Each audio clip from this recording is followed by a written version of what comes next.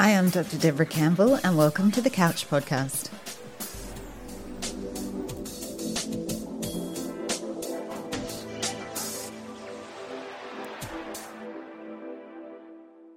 Each episode, we talk about building self-knowledge, increasing mental health and inner strength, and I answer questions about dealing with life's challenges.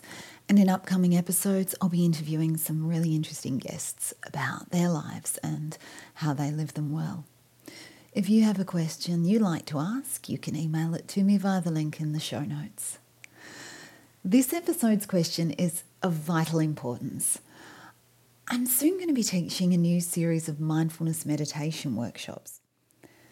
And I'm getting some really good questions coming in about everyday practical whys and hows of meditation and about just staying present to life and relationships when there's so much temptation all the time to be distracted and to slip into having attention half on one thing and half on another. Especially in a world where we love our technology and it contributes so positively to so many areas of life. But there is this drag always to kind of have one foot in cyber world or in the interwebs and the other foot in real life, nature, real relationships and the everyday, which can sometimes seem a little mundane compared to the magic boxes of the phone, the computer, the iPad, etc. So on that topic, here's a question everyone will likely relate to from Caroline. She writes, "Hi, Dr. Deb. This might be one for the podcast. I'm looking for strategies to build instant calm and peace and bring presence back. I'm sick of having a busy mind that gets stressed so easily, and I would like to feel more connected with the present moment and with my kids, my husband, and with myself." So thanks, Caroline. Let's talk about this, because I think people are seeing that in this increasingly distracted age, because we have so many things around us that can take our attention compared to how things were 10, 20, 30 years ago, those fantastic aspects aside, it is harder than ever it has been, probably in the history of humans, to stay emotionally and mentally present and fully attending to one thing in daily life at a time. And sometimes the everyday is mundane. That's just the nature of it. So the temptation, the desire to pull away into the magic boxes can be really very strong and can be okay most of the time, but can cause us, by not being fully present, to take on a host of evolutionary wise new problems for us as humans. People around us can feel unloved and less cared about if we're in very distracted habits. We can feel kind of addicted to the immediate reward for our pleasure centres in our brain of checking social media, emails, messages to find that we are getting some attention or some interaction from somewhere not immediately present to us. And that can feel sort of more exciting and rewarding in the moment than those people around us. We've all had those moments guiltily paying more attention to people who weren't there, I'm sure, than the people who are in the room. And finding it hard to drag ourselves away from that because of that kind of rewarding feeling that comes from seeing another message pop up. Addiction of any kind, habituation to something that's not as healthful as it could be, is dangerous to our mental health. Not being able to be in the present is unhelpful to our mental health. And our productivity can also suffer from split concentration. Research has shown that we're actually not as good at doing more than one thing at once as we think we are. We tend to do everything poorly, even though we might think we're managing well. Our brains are a lot more suited to focusing on one thing done well at a time. In addition, we can easily slip into zombie-like scrolling and have that distracted, irritable state of mind where we're not here, but we're not really there either.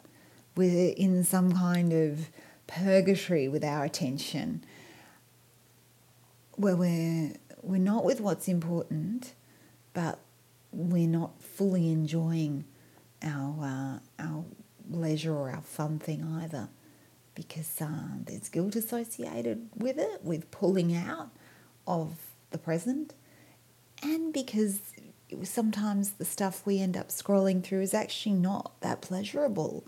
We're just habituated to doing it. Half present here, half present there. So we've kind of defined the problem. And you don't even need to be into tech, I should say, to struggle with remaining emotionally on and present in relationships. This is an issue that did exist before we had all this beautiful, tempting technology to disappear into. All that stuff has just made it a bit easier and a bit more attractive to slip out of the present moment.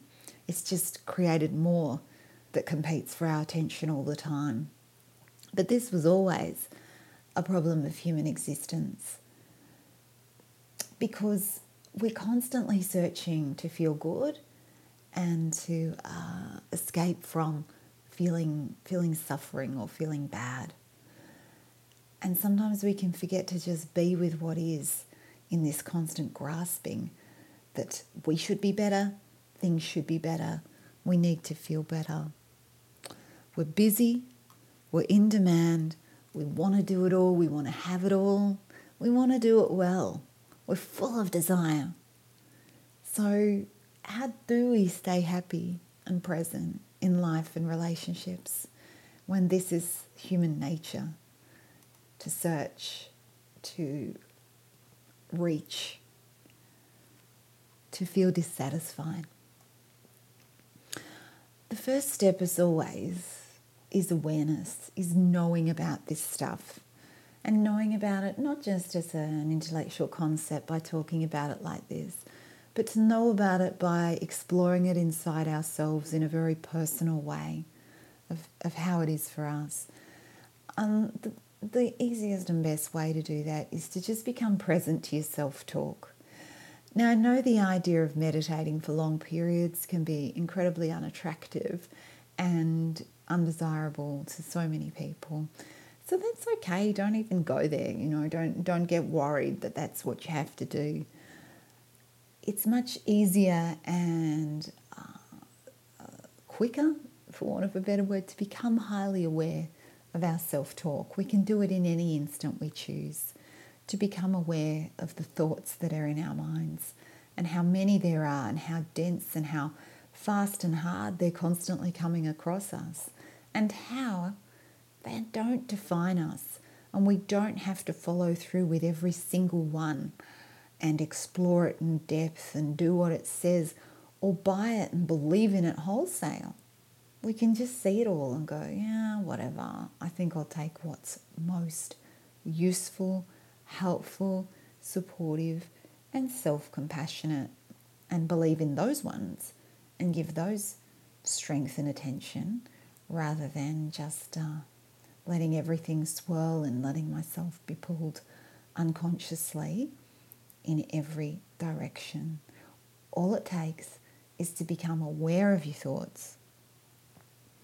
Then you can start to change the station, like a radio station, on the stuff that's really unhelpful to you, that's self-critical, that's telling you to grasp or leave the present, or that here and now or you is not good enough. You can actually choose to just change the station on that and say, thanks, but I'm not buying it. Or you can even talk back to it if you prefer and start to really cultivate an alternative story and believe and listen more to those thoughts, attend to those thoughts that are self-compassionate, that are self-supportive, like, hey, just be with what is, just have some fun right now, just do something with the kid, because that matters more in the long term of our lives. The critical voice, the demanding voice, these can be old, familiar voices we hear as part of our thoughts, self-critical thoughts that don't get to be in charge if you say they don't. You can stop giving them your energy and focus by becoming aware that that's what you've unknowingly been doing, or allowing to default back when you're not concentrating. You can help your higher self, the part of you that watches the thoughts, the observer self, the compassionate sovereign of you. You can help that part of you to call the shots and not allow self-criticism to call the shots by just becoming aware that that's possible, that it's possible to decide how you respond to your inner world of your thoughts and feelings, as well as the outer world around you. You can take more sovereignty over how you respond to everything. And that is about consciousness, awareness of what's happening, so that you can make other choices if you want. As I said, the best way to do this is to spend a few moments in quiet observation of your thoughts, of yourself, and just notice. Just notice. Because without that, you haven't got the knowledge to make the different choices if you want to. Another thing to do to bring yourself into the present quickly and meaningfully, so that it matters to you, is to understand the price of being reactive rather than responding to other people, to your husband, to your partner, to your children, to people around you. Understand that when you're reactive, when you're not conscious of the way that you're behaving because you're half in one thing, half in another, you're not attending fully, you're not fully present, when you're just reacting, going through the motions in a kind of sleepy, switched off kind of state, then you might think you're getting away with it to an extent and no one's noticing. But they probably are, especially the people closest to you, because I firmly believe that love is a form of attention. And if you are not giving your best attention to someone, then they're not feeling as fully loved by you as they could. And it can feel like a real pull to give our attention. It can feel like it's a really big deal to have to drag it off something else and give it. So it's important to have your priorities on what really matters for you. And if it is love and relationships that matter more to you than anything else, including your relationship with yourself and being happy with yourself and not mean to yourself or thinking you're doing a lousy job with things, if it's these things that matter the most, then you've got to pull your attention into those, kicking and screaming if necessary, because that's what means the most to you. That's your values. That's what's going to give you the greatest reward, even though it might be hard to drag yourself to those things at first. The price of focusing on the small stuff can be too high. I hear plenty of regrets from people who come in to therapy who've spent a long time focused on gaining money or prestige at work, or focusing on things that seemed so important at the time, and turned out in the long run to be nowhere near as important as connecting happily, having fun, and creating greater strength in their relationships would have been. The price of being perfectionistic about the small stuff is sometimes just too high in the bigger picture. So it's important that if you're overstressed, if you're splitting your attention, you're splitting your focus, you're overworked, you're hard on yourself, or you're perfectionistic, these are things that in the long run, at the end of life, you're not going to thank yourself for. So you might as well start to shake them off and shake the attention into something that means more to you. Keep rolling through your values and priorities consciously on a day-to-day basis. And if you find that you are filling your to-do list or your plans with stuff that doesn't really feel like it's going to have a long-term return and reward to you in the things that are most valuable to you, and for most of that is relationships and passions, then maybe you don't want to be having these things on your to-do list, or maybe you want to really drop them down to the bottom. Keep in mind how you want to remember family life in the bigger picture, how you want to be remembered personally by the people you leave behind across the long term of life, and prioritize living that way. So that may mean letting the washing slip. That may mean working less hours on some things and more on connecting. That may mean finding ways to turn yourself back onto sex and connection in your relationship as a higher priority than doing some other things, you know. Moving on to a guide for how to work out what your highest priorities are, because I can hear some people saying, well, I don't really know my values. I don't really know where to focus. Sure, my family's important, but how do I really sort of put a structure around living my values? Well, my guide to that is that in the everyday, you can identify the three great loves of life. They really are looking after yourself, being compassionate to yourself, because without that, it's really difficult to enjoy anything else. So finding ways to look after yourself, mainly in your self-talk. I don't mean having hot baths and things like that make you feel nice. They last a small time and they're beautiful, but they're not the core of self-compassion and self-care, you know, and your face cream just doesn't cut it for long. This is about the way you talk to yourself in your head and the way you see your life in the bigger picture and live for your values. That's self-compassion.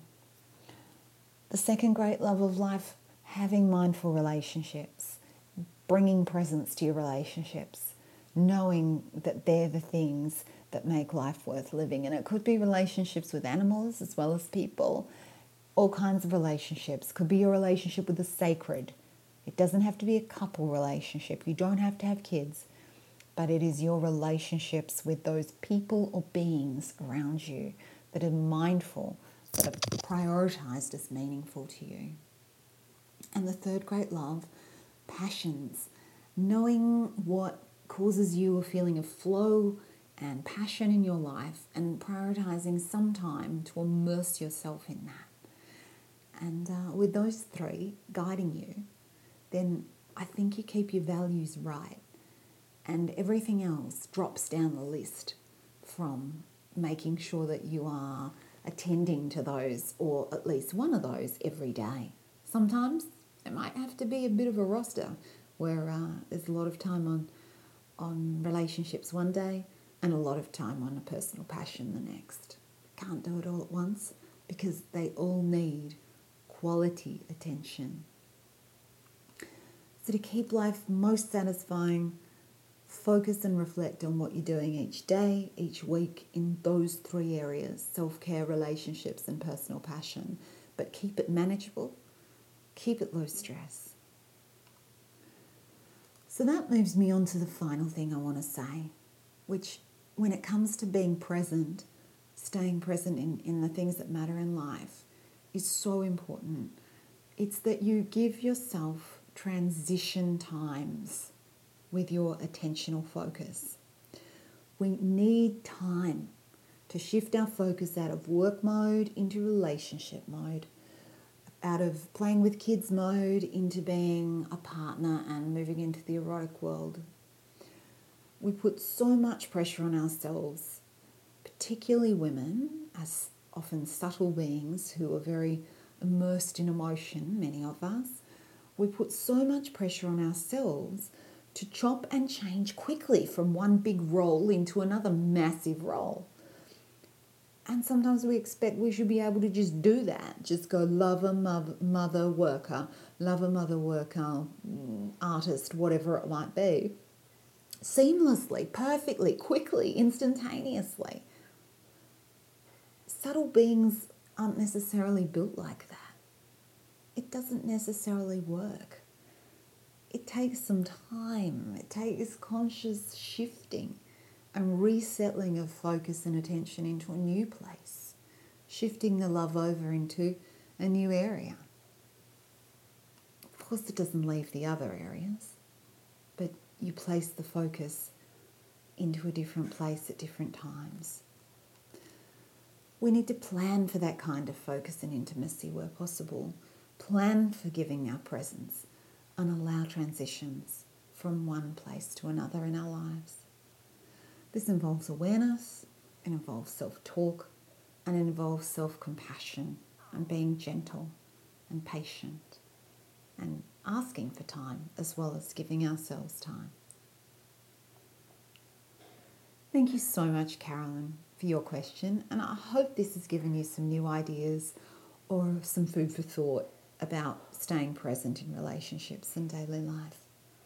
And if you want to go deeper on things about living how you want to live and feeling like the sovereign of your inner existence more every day, then grab a copy of my book Love Lands in bookstores, Amazon or Audible. Send in your questions. I'd be happy to have a go at answering it. I'm Dr. Deborah Campbell, and I'll see you next time on the Couch Podcast.